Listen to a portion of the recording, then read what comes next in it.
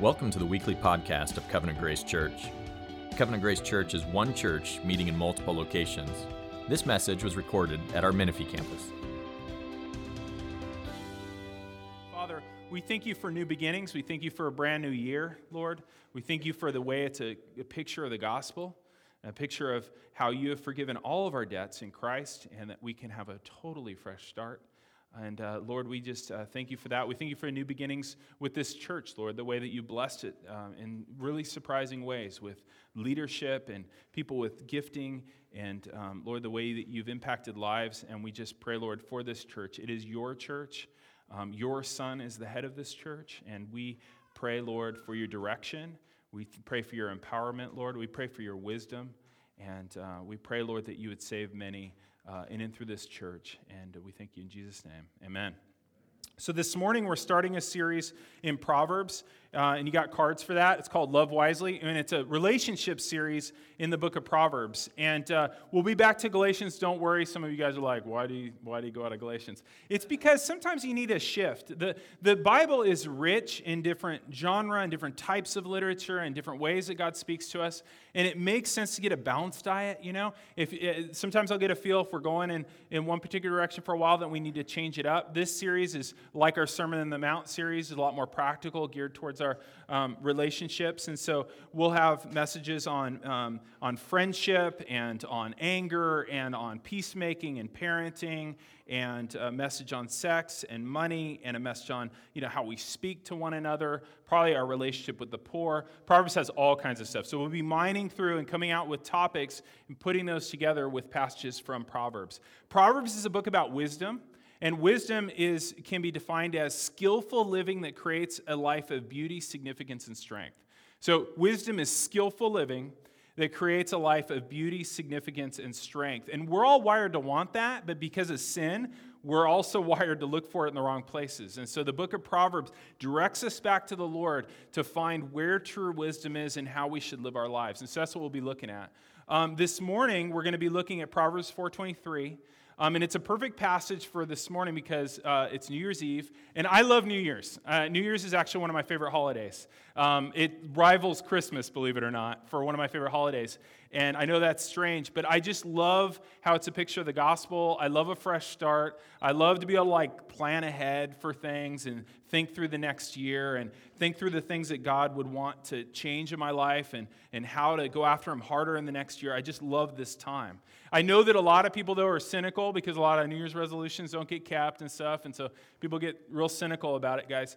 But we believe that true change, guys, in any area is possible, okay? True change in any area is possible. It's one of the gifts of the gospel. The gospel is the gift of forgiveness and freedom from sin, right? And that's a process, and that's something we learn, but it's a real gift. Any resolution that we make, guys, if it's based on a biblical command, can be kept all year by the power of the Spirit. And I know that might be like, whoa, that's saying an awful lot, but I chose all those words really carefully. Any resolution that's based on a biblical command can be kept all year by the power of the Holy Spirit, right? And that does take learning, and it does take practice, and we have to go about it in a biblical way. And this passage this morning shows us where we need to aim our efforts, okay? If we're thinking about some area in our lives that the Lord's really calling us to change, where do we want to aim our efforts? And this passage tells us we need to aim it at the heart. Take a look at Proverbs 4:23. Keep your heart with all vigilance, for from it flow the springs of life. And so I want to look at two big questions this morning. I want to look at, in 2018, why should we aim at the heart? Why should we keep our hearts? And then the second question is, how do we keep our hearts, right? So why should we keep our hearts? How do we keep our hearts? And there's a lot here, and I realize I talk fast and try to do too much in one Sunday, but there is a podcast. You could listen to it again. You could put it on 3/4 speed or half speed, and really slow it down. It'll sound like I'm drunk or something, but it would be slow enough to absorb it. So if you want to do that, we have the podcast for that. But why should we keep our hearts in 2018? First reason is actually not in this text. First reason we should keep our hearts with vigilance, guys, is because God sees our hearts. I think we need to be reminded that God sees our hearts. 1 Samuel 16:7 says, "The Lord sees not as man sees. Man looks on the outward appearance, the Lord looks on the heart." God sees our hearts. That's why we should keep our hearts. When my son Mason was real little, we were talking one time about God, and somehow it came up. He said, well, God only sees me when I'm outside. He can't see me in the house. And I was like, he can't see in the house. And he had this view of like God's above, and he's looking down. So he has kind of like a Google Earth view of the world. You know, you can probably zoom in and stuff, but he looks down. And so when he was in the house, he can't see him, you know. And we tend to have a kind of view of that. He doesn't see our insides. That somehow he just sees, like people do, our words and our actions. But when Jesus was talking in Matthew 5, he made really clear that God sees our mental dispositions, our thoughts, our intentions, our desires, as if they are actions. When Jesus equated lust with adultery and anger with murder, what he's saying is that our thoughts and feelings appear to God as mental actions. He sees it all equally vividly. Isn't that strange? I mean, sometimes when we're praying, we might pray something and we think, oh, I really should pray about this, but I'm not quite ready to change in that area. Like, well, I'm not going to tell him that now. He hears all that. It's like all the same. Your words and your inner dialogue are all equally audible to him. And guys, if anything would convince you that you're a sinner, that should. I mean, if that doesn't convince you a sinner, when you realize everything is laid bare to God, everything I'm thinking 24 hours a day, everything, every intention, every mood, every feeling, even if I've been really good in holding it in, he hears it, he sees it. And that's why we should keep our hearts with all vigilance, because God sees our hearts. In Matthew 23, verse 25, Jesus said to the Pharisees, he said, you cleanse the outside of the cup and the plate, but inside are full of greed and self-indulgence. First clean the inside of the cup and the plate, and the outside will be clean also. This is revealing something about how God has fellowship with us. How does God connect with us? Where does he meet us? He meets us in our hearts.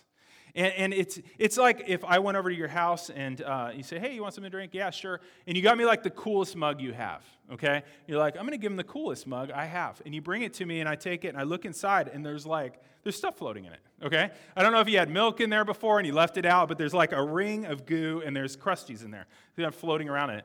And, maybe I'll politely say like, hey, you mind if I rinse this out? You don't have to do it. I'll take care of it. And they're like, Eric, don't be so picky. This is my coolest mug. Right? You would never say that, right? Because you drink out of the inside. What he's saying here is that God drinks from our hearts. God has fellowship at the level of our hearts. That's what he sees. In Revelation 3:20, Jesus says this, behold, I stand at the door and knock. If anyone hears my voice and opens the door, I will come into him and eat with him and he with me. Our heart is the place where we have fellowship with God. It's the place where he enjoys us and we enjoy him.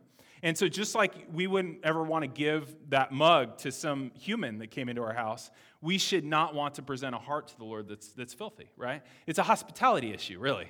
It's a hospitality issue towards God. And so that's one reason we should keep our hearts. The other reason, though, is in this text. He says, keep your heart with all vigilance, for from it flow the springs of life. I love this passage. It's one of my favorite passages. So it's like a desert spring flows with water and gives life to everything around it. Your heart flows out into your life and into other people's lives, giving them a certain shape of their life.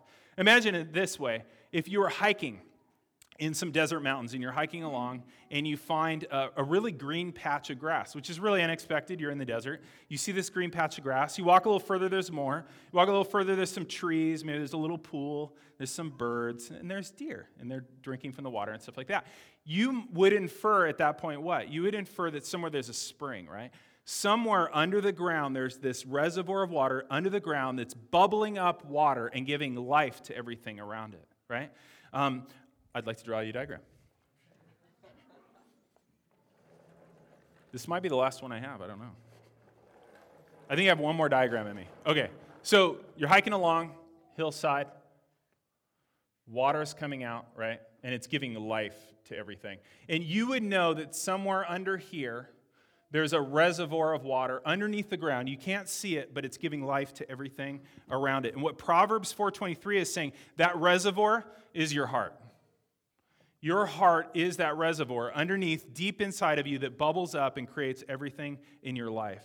And it's important that we start here in this series because as we talk about friendship or work or money or what we say, all these things gush forward from our heart. So it makes a lot of sense to start with this passage. What flows out of your heart affects your life and everyone around you, all the closest people to you. And we can't directly see into our hearts. Our hearts are kind of closed off to us, but what we can see in our hearts, we can see what comes out of them, can't we? If you think about your mind, and you see things that come out of your heart. In Matthew 15, Jesus talks about out of the heart come evil thoughts and murders and things like that. So out of our hearts come our thoughts and our emotions and our temptations and our desires. And we see these not by looking directly into our heart, but by turning them over in our minds. And from our minds, right, we make decisions that end up in words and actions. These are your words and actions. Your heart, mind, words, actions.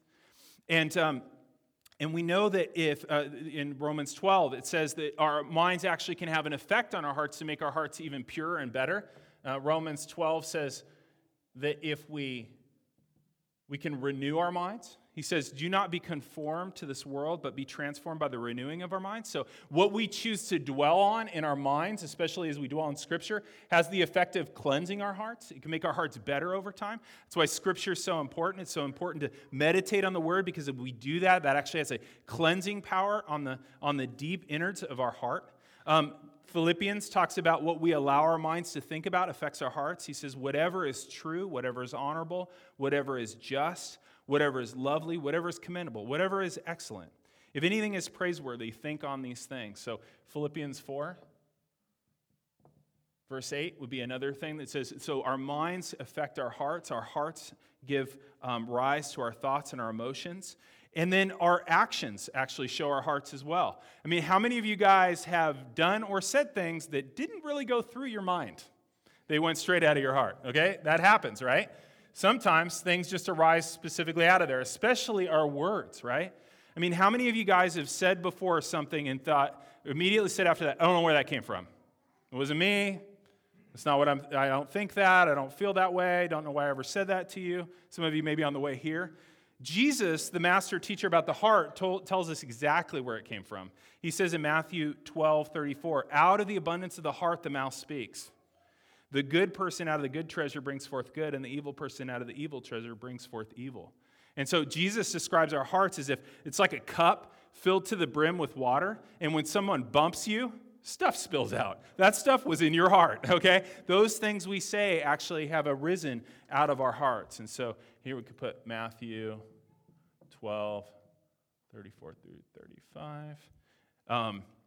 And so that's how we know the condition of our heart. We know the condition of our heart by what comes out into our minds, our thoughts, emotions, temptations, and desires. And we know also sometimes because words and actions come straight out. Have you ever heard people say things like, oh, that guy has no filter? Well, of course you do. You just had the holidays, right? It says somebody, oh, that person has no filter. As if the thing that we really need, guys, is somehow to put a filter right here, right? That's not the solution, right? That's not the solution to what we say. It's not a filter. I don't need a filter. I need a clean heart. If I have a clean heart, then whatever spills out is going to benefit everybody around me. Do you see why we want to target the heart? The heart is so vital to target because we want the kind of hearts that things naturally flow out that are good for people around it. We want to keep our hearts just like that desert spring so that what flows out of them actually gives life to people around us. And this word flow that's in here is actually a really helpful word because the word flow here kind of gives the sense of it being automatic. The things just come out of us all the time. Things are coming out, whether in our attitudes, in our thoughts, in our words. That automatic process of just things pouring out of us, the Bible calls our character. Our character, Dallas Willard says, our character is the internal overall structure of the self that reveals itself in long-run patterns of behavior and from which our actions arise more or less automatically. Our hearts more or less automatically flow with things. That's why in our culture we believe in credit reports. We believe in credit reports because we believe that the heart kind of operates the same way all the time. That's why we believe in job references and things like that. It's because you're not a new person every day. You're not like totally starting fresh every day. There's an accumulation of the way you've kept or not kept your heart that has effects on your life all the time. And we can see that the heart gets better or worse in Scripture. I mean, Solomon's a great example, the heart growing worse, right? Solomon starts off, wise man, heart for the Lord, and then what happens? His heart gradually moves away from the Lord. His heart got worse over time. Our hearts are always getting better or worse. You think about Peter as a good example of a heart improving. We see over time his heart becoming more and more pure and more after God. The good news is, though, guys, is that our character, the internal structure of our hearts, can be changed over time by Spirit-empowered effort. That God has given us a way to pursue Him in such a way that our hearts over time can be transformed and become more and more like the character of Jesus. That's super good news. It is super good news that God is about, in us, changing our character to make it more and more like Christ so that what flows out is more and more like His life. It is His life, right? And so the benefit of that and the good news of that is that the level of temptation you have in any particular area right now is not permanent. I think this is hugely important for people. As you're first starting to battle a particular habitual sin, you could think, man, the level of temptation I have right now, I don't think I can resist this the rest of my life. If it's about me resisting this temptation at this level for the rest of my life, I don't think I can do this. The good news of gospel change, guys, is that He changes our character over time. Your level of temptation will lower over time as you keep your heart with vigilance. It can be less tempting. And this is especially important when you're dealing with temptations like unforgiveness. I mean, the temptation to be bitter and unforgiving is so strong when you first start battling it. But God will nibble away at that thing as we keep our hearts, and He will transform our character in that area. Or anger, Some people, I have a short fuse. What's the short fuse? It's a heart that's been allowed to grow more and more angry over time. And the amount of temptation coming out of that seems almost overwhelming. It's helpful in the area of lust, whether it's heterosexual lust or homosexual lust, fear, bitterness, all these kinds of things. God will transform your heart if you keep it vigilantly. And that's super good news, isn't it? So you can see why we want to keep the heart. The heart is important because of all that flows out of it.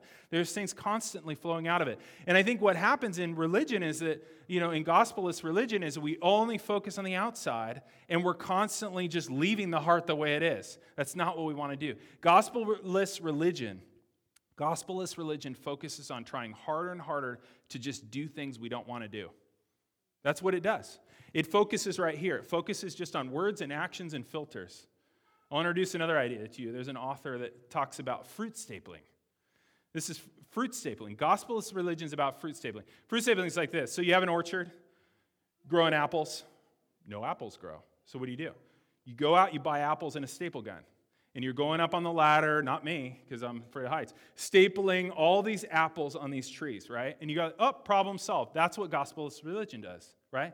Problem with it is it's exhausting. You can't keep that up. It's not authentic. It won't last. I mean, this fruit's going to die pretty quick. It's not even connected to the tree, right? And it's not something that's organic. It's not something that's real. But gospel change, guys, is about changing the heart so that what comes out is Christ's life. And gospel change is about changing the heart so that we love the things that Jesus loves and we want to do the things He's commanded. And that's why Jesus talks about following Him being an easy yoke and a light burden.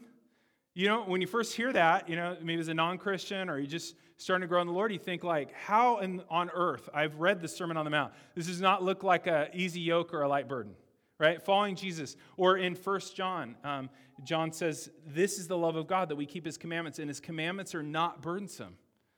How does that become that way? It comes from heart transformation. As we more and more love the things Jesus loves and want to do the things that He wants us to do. That's heart change. That's what He offers. And of course, this is a process, right? There's no quick fixes here. If I had a quick fix for all your sin problems, then I am a salesman, not a pastor, okay? It's a process. It is a slow, painful process, amen? It is a slow, painful process. It is much slower than we want it to be. It is much slower than our spouses want it to be.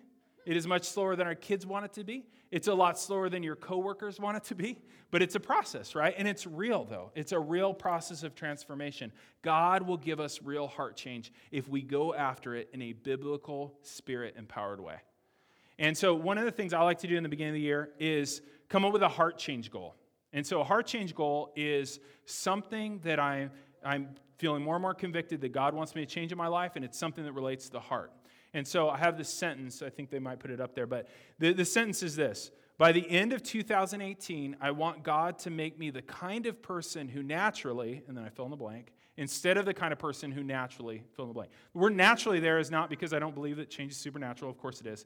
The word naturally there is because I want the kind of heart that flows these things, that it just comes out, that it becomes more and more an automatic way that I live. And so you could be, by the end of 2018, I want to be the kind of person who is naturally assumes the best in people instead of being judgmental. Or I want to be the kind of person who extends grace regularly instead of is judgmental. Or I want to be the kind of person who is patient with people instead of responding in anger. Or I want to be the kind of person who sees people as valuable, eternal persons instead of being the kind of person who lusts after them. I want to be the kind of person who forgives readily instead of being the kind of person who's bitter regularly. So you see what you do there? You put something in there that is a change that you want God to do in your heart, and then you pursue that change. There actually are ways to pursue God so that He will do that transformation. Not perfectly, okay? I'm not saying this is going to be perfection, but let's be real, guys. You're nowhere near perfection, okay? There is no danger in this room of perfectionism, right? I mean, perfection here, we're here, like, we could go a long ways and not get perfect. Like, don't worry about getting too perfect. It's not going to happen, okay? We're not talking about perfection, but we are talking about real change. That this process, guys, too, and the other thing to realize is it requires learning. God's given you a heart, before you came to Christ, you had a heart that was dead to God. When Christ came into your life and gave you faith and you trusted in Him, He gave you a new heart, right? And He gives you this heart, and you got to figure out how this thing works. And so Jesus talks about us being His disciples. We're His students. We're learning to do the things He's commanded by the Spirit, by a transformed heart. And so it's a process. It's a process that requires effort. The effort in this passage is the effort needs to be directed to the heart. It's about being vigilant over your heart. And so let's look at the second question. The second question is, how do we keep our hearts? And this passage says here, how do we keep it? He says, with all vigilance. You got to watch it, right? It's about watching your heart. It's about being vigilant over your heart. We can't directly change our hearts any more than we could do open heart surgery on ourselves. Okay? There was this story I was listening to. I think it was on Radiolab, or I can't remember which one. But it was a guy who was a researcher in Antarctica. He was the only doctor in the crew that was down there, and they couldn't get out of there. And this is many decades ago. And they couldn't evacuate him. Terrible storm. He's the only doctor, and he's the one with appendicitis. And so you heard this story? He removed his own appendix with the use of mirrors and a lot of courage. Crazy, okay? You're not going to do open heart surgery on yourself, though, right? We cannot change our hearts any more than you could do open heart surgery on you. But you can take part in how God is transforming you if you keep it vigilantly. And so, a friend of mine, his name's Dustin. We've been friends for well over 20 years. And he works for USGS, which is U.S. Geological Survey. But he isn't a geologist. He's a geneticist. And so what he does usually is he does animal genetics to determine if they're going to build a new shopping mall or whatever, and there's some lizard there, and they're like, but the lizard, And I resonate with but the lizard. I care about the lizard. He will take genetics of that lizard and ones nearby and figure out if that's a genetically, important population for the overall diversity. But this time, this story I'm going to tell you about, he was collecting scorpions because he does that. And so he's out collecting scorpions in Palm Springs, up above, in the mountains above Palm Springs, in the area where the spring comes from that made Palm Springs, basically. And he's up there and he's hiking, he's looking for scorpions. Turns out if you do it at night and use a black light, they glow, because nothing's scarier than glowing scorpions. And so he's up there looking for scorpions, and he comes upon this area where the spring is. And he's excited about it because he's heard about it. After just a few minutes up there, some guy came out of nowhere. And so what are you doing here? They guard that thing. They guard it because of the purity of that water and the importance of that water source. They don't let people wander around. And he has all these government credentials. He's like, yeah, but USGS. They're like, nope, get out of here. Can't be anywhere near it. They guard that spring vigilantly. Guys, you have been placed as the guard over your own heart. God has given you a new heart, and He's placed you as the guard. A lot of times you want other people to do it. You're the guard of your own heart, right? How do we guard it vigilantly? We guard it by watching it. What do we watch it for? We watch it for two things. Just like those guards watch that spring, we watch what's coming out of it, and we watch what's going into it, right? We watch for things that might be coming into it, and we watch for what's coming out of it. First, let's watch what's going into it. Watch for things in this year that contaminate the spring of your heart, guys. Some of us are so commonly just contaminating our hearts with all kinds of things. And then we wonder why keeping God's commands are so hard to do. You know, the reason why it's so hard to do is because you've neglected this whole area that kind of flows everything out, and you've just tried really hard here and here. I'm just going to try really hard to think the right thing, do the right thing, you know? And what you haven't done is you haven't guarded your heart. Think about things like this. What about news? What about the news you take in? Is it doing good things for your heart? The news. You say, well, I need to be informed. I guess you do. I mean, I don't know that you make a difference whether you're informed or not, but yeah, in a democracy, I guess we need to be informed. But is it making you angry? Does the news make you angry? Do you have a problem with anger? You probably shouldn't be looking at the news then, right? Does it make you more judgmental and critical? Does it make you think of like half of the population of our country and just say they're just a bunch of snowflakes? Say stuff like that? Be judgmental against people in our country? Does it make you that? Does it polarize you against your own family members? You know, does it do that? Think about the news you take in. Think about your drive home. Is that the best use of your drive home when you're going to come and see whoever lives in your home, whether they're roommates or friends or family? Like, are you preparing your heart to flow onto them by what you took in? Does the news make you anxious? There's a woman in our church, like, she was so anxious all the time. I mean, it was making her physically sick. And she was real worried about the whole, North Korea thing. And this is before it got, like, 10 times worse, right? And we were talking about it, and I go, well, are you on the news all the time? And she's like, yeah, my phone, it just, all these alerts. So she's getting notifications about Korea, and she had the Apple News app, and that thing, it finds out, like, if you, like a particular politician we won't name gets you really irritated, it'll keep giving you articles about that person. It knows, it's got an algorithm. It's like, oh, she likes articles on North Korea, like, no, she doesn't. And so I said, take the app off your phone. You don't need that thing on there. Think about your heart. What about social media, guys? Think about social media. I mean, we know, because there have been multiple studies, social media makes people miserable. Like, there's a certain amount of social media that's fine, but after a certain amount, more hours make people that are more depressed, more discontent with their lives, more suicidal. I mean, it's something that's, in numbers. I'm not saying social media is something you shouldn't do. I'm just saying, what's the dosage? You realize this thing's made to be addictive. You realize that Facebook makes money off how many hours you're on because it can tell its advertisers how much you're on, right? I have this many billion hours of people on here, right? It makes money. So like a coal company makes money mining coal, they make money mining your time. And your time is your life. They make money extracting your life. Okay, so, do with that what you want. But I'll tell you what I do with it. I mean, it's addictive to everybody, I think. When I use my apps, I delete the apps every time. The burden of downloading the app again and logging in again takes so long that it keeps me from doing it. I'm like, I don't want to look through the browser. That's awful. So does it make you angry? Is social media causing lust for you? I had a friend who really wrestles with same-sex attraction, and he was following a bunch of clothing accounts, which is fine. Dude likes to dress, and he was looking through these things, but what he realized is that was becoming an occasion of lust for him, that he was looking at these things and it was causing lust. I was really impressed that he identified that. He's not looking at porn. He's looking at something that, though, was causing him to lust. I had another friend that followed a bunch of fitness accounts. The idea was see people's results, kind of feel like, all right, let's go to the gym. It's inspiring, right? He realized over time, though, that was a source of lust for him. He got rid of it. I have friends that don't do Instagram at all because of the whole stupid explore section where it just offers you things, right? Think about your heart. This isn't about me telling you what to do with your media or anything like that. You're the keeper of your heart, not me.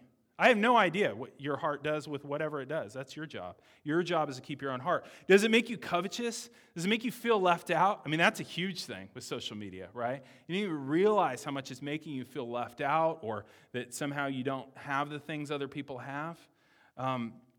Think about your movies and your shows. We are not the kind of church that's going to tell you what kind of movies and shows you should or shouldn't watch. I'm not going to start a blog that tells you what all the dangerous shows are. You're the keeper of your own heart. You're an adult. This is your heart that God's given you.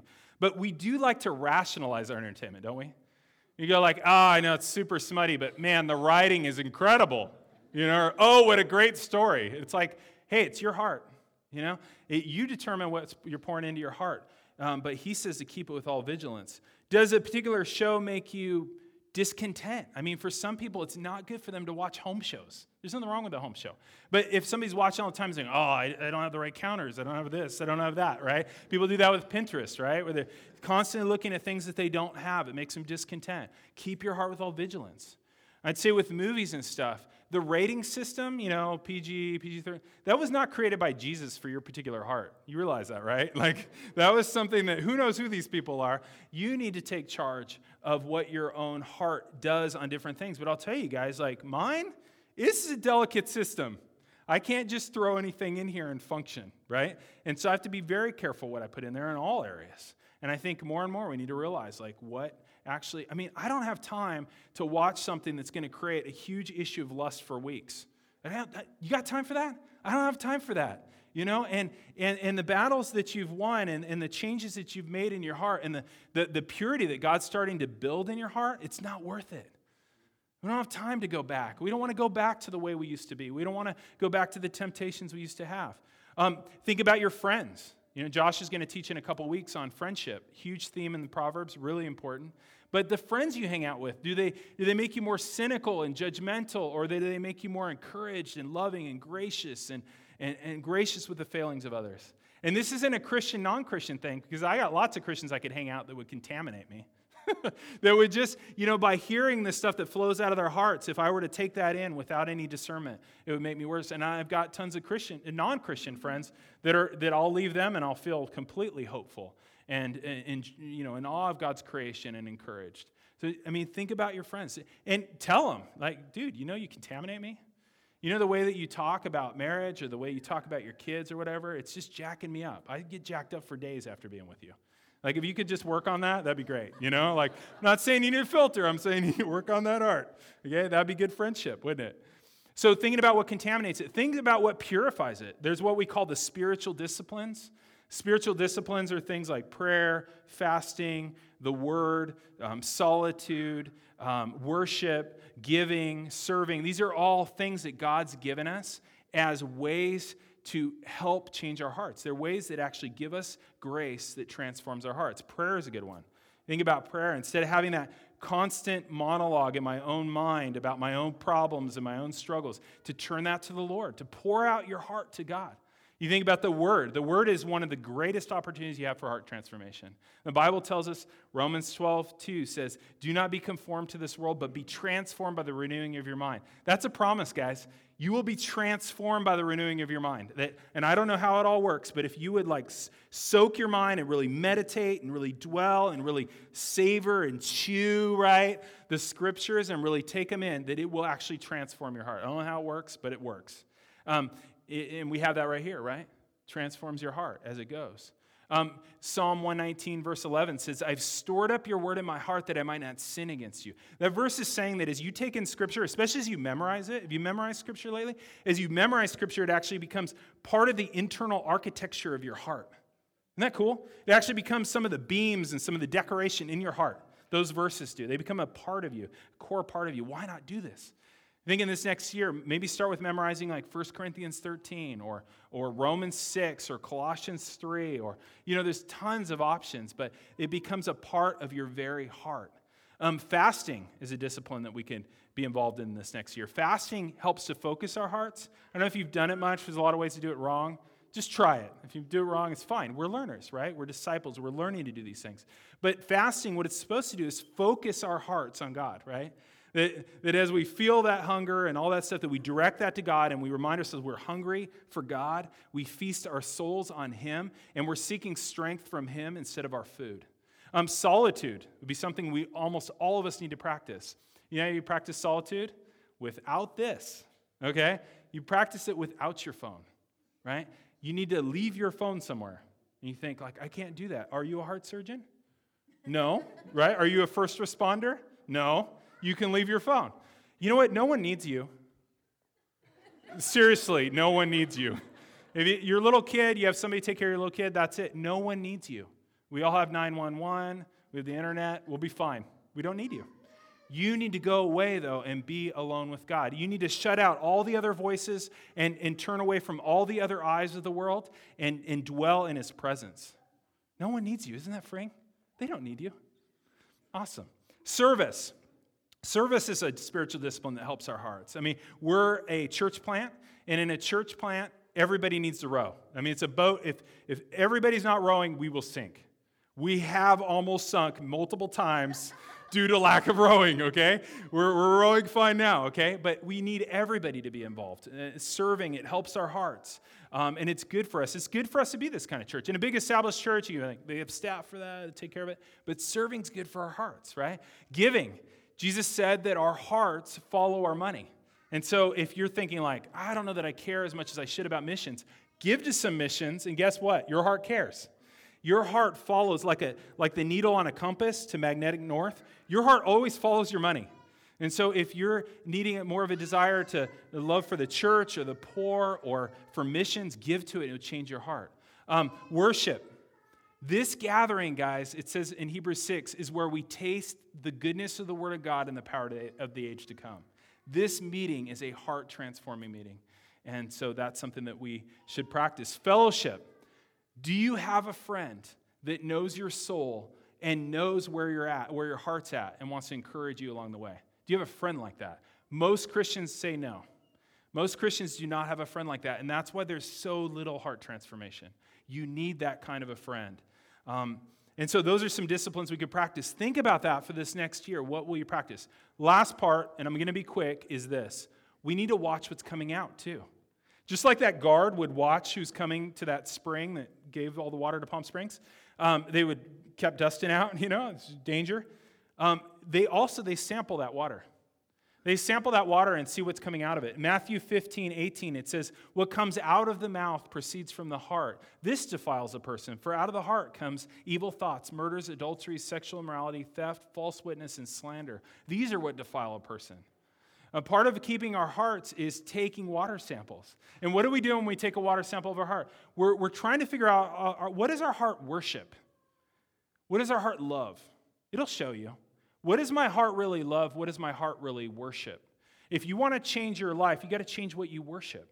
And what we need to do as we pursue this kind of change, we need to identify and unseat the idols of the heart. The idols of the heart, guys, are things that we worship. We are like, oh, but I worship Jesus. You do. Some of the time you worship something else, and those are called idols. And idols can be really good things like comfort, security, control, pleasure, approval of others. These aren't bad things. It's totally human to want those. It's totally fine to want those. The problem is that our hearts begin to worship them. Our hearts begin to grab a hold of them. They start to become more important to us than they should be. To see what your heart worships, see what makes it angry. What makes my heart angry? That tells me what it worships. In James 4:1, it says, what causes quarrels and what causes fights among you? Is it not this, that your passions are at war within you? You desire but do not have, so you murder. You covet and cannot obtain. You fight and you quarrel. You do not have because you do not ask. What makes my heart angry? Anger is basically that somebody is taking my idol. You have my idol? I'm going to be angry at you. What makes you anxious? Anxiety is your idol slipping away. You're like, whoa, right? Your idol's getting away from you. That causes anxiety. What makes you anxious? It shows what you worship. What makes you covetous? Covetousness is somebody else has my idol. Somebody took it from me. Somebody has it. When I'm on social media and I see people's 11th vacation this year, and I think, does this person ever work? Where does all this money come from? That is my idol, right? That's my idol. It's making me covetous. What makes you feel miserable? Misery is that your idol seems unattainable. What's making me miserable? These things show what I worship. Idols are good things that become way too important to us. In the New Testament, there's this word epithumia, which means over-desire. It's the word that's translated lust, but it has a more broad sense of over-desire. That I'm grabbing a hold of something and holding on to it too tightly. It's become my thing of worship. And one way to show that is, I think Paul Tripp has this image of these things, to desire comfort or security or pleasure or all these things is fine, but you got to hold it with an open hand. So hold it with an open hand. That's healthy. God gives us stuff. God takes things away. You got an open hand about it. But what happens with idolatry is that I slowly curl my hands around it. It goes from I want to I need to I must have. Right? This is my precious. Right? Smeagol, you think about him. When he got a hold of the ring, you see what it did to him? You see how it destroyed how he looked? He used to be an adorable hobbit. You realize that, right? And he became Gollum because of the idol. The idol was making him sick. And these symptoms that we see in our hearts are the sickness of our idols. I got this question in my Bible that I have in the back of my Bible, and it's this. What do you want so badly today? This is a question I ask myself. What do you want so badly today that it's making you miserable, anxious, covetous, bitter, or angry? It's a diagnostic question. Because you see those things, those are symptoms. They're symptoms of idolatry. And so I ask myself that question, and then I have this written to myself. What is making you sick of soul? That is the idol you need to repent of today. Keeping our hearts vigilantly is seeing those things. Then we call out to God, right? We say, Father, I don't want this idol in my heart. I don't want this to be the thing that I have to have. I know you don't want this either. We agree. Lord, please take this from me. I know that this idol is promising things that are I already have in huger ways in you. Show me that. Help me to let go of this thing. Forgive me. Give me the power to change and to let go of this. Give me your thoughts and emotions. You realize that you're united with Christ so that you can have his thoughts and emotions. And to ask, Lord, give me Christ's thoughts and emotions for this. And we do that. We do that throughout the day over and over again, right? We confront our idols. We don't just see the symptoms and go, I'm angry. I'm angry because people are so frustrating, okay? No, that's explaining away. I'm angry because I have an idol. What is my idol? I need to confess it to the Lord. Guys, only in the gospel can we do that. Only in the gospel can we be honest about our idols. You know, religion's all about denial and just, saying that I'm this way because of other people. The gospel allows us to look full into the face of our idols and confess them to God. Tim Keller says that the gospel shows us that we are more sinful and flawed than we ever dared believe, but in Christ we're more loved and accepted than we ever dared hope. Only if you have that can you be honest with God and with each other about what's in your heart. Because it doesn't matter, right? God loves and he accepts you in this. And so gospelless religion is all about fruit stapling and filters and denying, whereas the gospel is about being real with where we're at. And about, because we're real with God and repenting of these things regularly, that God is over time, he's cleaning the inside of the cup and the rest takes care of itself. That's what Jesus said. The inside of the cup's clean. If the heart's clean, this stuff will take care of itself. It's to pursue the heart. That's what Jesus has instructed us to do. I want to give you one last thing on this, and that is, in the beginning, when you start to do this, kind of deal with your internal life like in this way and repent of heart idolatry, one of the things that I think is a real problem is that we become so accustomed to our sinful thoughts and our idolatry inside. It's like white noise, For a guy that's really starting to go after and battle the heart lust that he has, it's like white noise, just something that's the way the inside of his heart's always sounded, right? For unforgiveness, when you first realize, Jesus commanded me to forgive people, and I need to forgive this person, you'll realize that you've had this bitterness that's churned over, and you do it all day long and don't even notice it. And so a guy that I know of, an author, he had this thing that I thought was super helpful. It's called the 4 portions of the day. So 4 times a day, he goes through a checkpoint. And they're easy checkpoints. When you wake up, it's when you eat lunch. It's the evening, which he would have like his drive home, or if you're already at home, as you're waiting for people to come home, or as you're preparing dinner. And then there was the night watches as he's falling asleep. So 4 portions of the day. You have morning, noon, evening, and night watches. And what do you do is every time he gets to that point, he'd come before the Lord, and he'd look for 3 things. And he has an acronym, so it's ACTS. So it's attitudes, cares, and thanksgiving, okay? So attitudes. What kind of attitudes am I carrying around? You wake up in the morning. What am I have lots of attitude in the morning, right? What is my attitude this morning that I need to confess before God, to stop at that checkpoint? What are my cares? What are my fears? I got lots of fears, so that I can go through that checkpoint, go through all my fears, hand them over to the Lord, right? And then Thanksgiving. Great plan, 4 times a day to be thankful, right?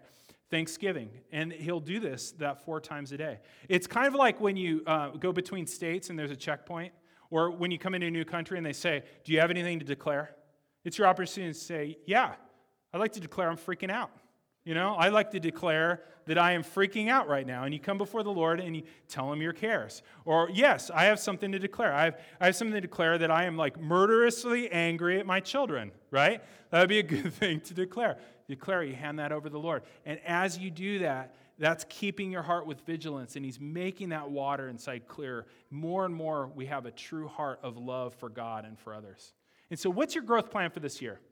I think this is super important. Last day of the year, think through it. Think through, be specific. What's your heart change goal?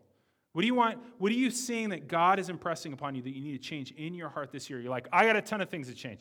Pick the biggest one, okay? Pick the biggest one. Go after that thing. Take specific action. If you've been contaminating your heart in some way, stop doing it. Guys, some of us have been regularly pooping in the well and then wondering why the water tastes so bad, okay? You have to stop doing that, okay? What's contaminating your heart? I knew you'd love that. What's contaminating your heart, guys, all year long? And then you go, oh, the Christian life's so hard. It's so hard because you're dumping sewage in your heart regularly. It's still going to be hard. It will be much easier without the sewage, okay? So cut those things. What spiritual disciplines are you going to add? How are you going to take in Scripture? How are you going to memorize Scripture and soak in Scripture? Maybe you'll take on the 4 portions of the day. None of these are laws. These are tools. And so think through for your particular heart what you need to do. Lastly, you can't have a changed heart until you have a new heart. Jesus came and lived and died and was raised to give you a new heart. When you look in Ephesians 2, it says that before you were in Christ, your heart was dead to God. And there is no renovating dead hearts, okay? You don't take something that's dead and try and fix it, make it better. Maybe taxidermy, okay? But that's not functional. You had a dead heart. You can't renovate a dead heart. But you know what's cool? 600 years before Jesus came, God gave his people this beautiful promise. Let me read it for you as we close. It's in Ezekiel 36, and he said this to them. I will take you from the nations and gather you all from the countries and bring you to your own land, and I will sprinkle clean water on you, and you'll be clean. Speaking of forgiveness, right? He's going to forgive us. He's going to sprinkle clean water on us. With his blood, he's going to take away all of our sin. All of your uncleanness, and from all the idols I will cleanse you. And then listen to the other benefit. And I will give you a new heart, and a new spirit I will put in you. And I will remove the heart of stone from your flesh, and give you a heart of flesh. And I will put my spirit in you, that you may be caused to walk on my statutes, and be careful to obey my rules. And you will dwell in the land that I gave your fathers, and you shall be my people, and I'll be your God. Isn't that awesome? What an amazing gift. To be cleaned, and then be given a new heart that can be transformed and made new. A heart for you to keep. A heart for you to keep by the power of the Spirit so that more and more it oozes the life of Jesus from it. Guys, but this gift was costly. This gift of a new heart was costly.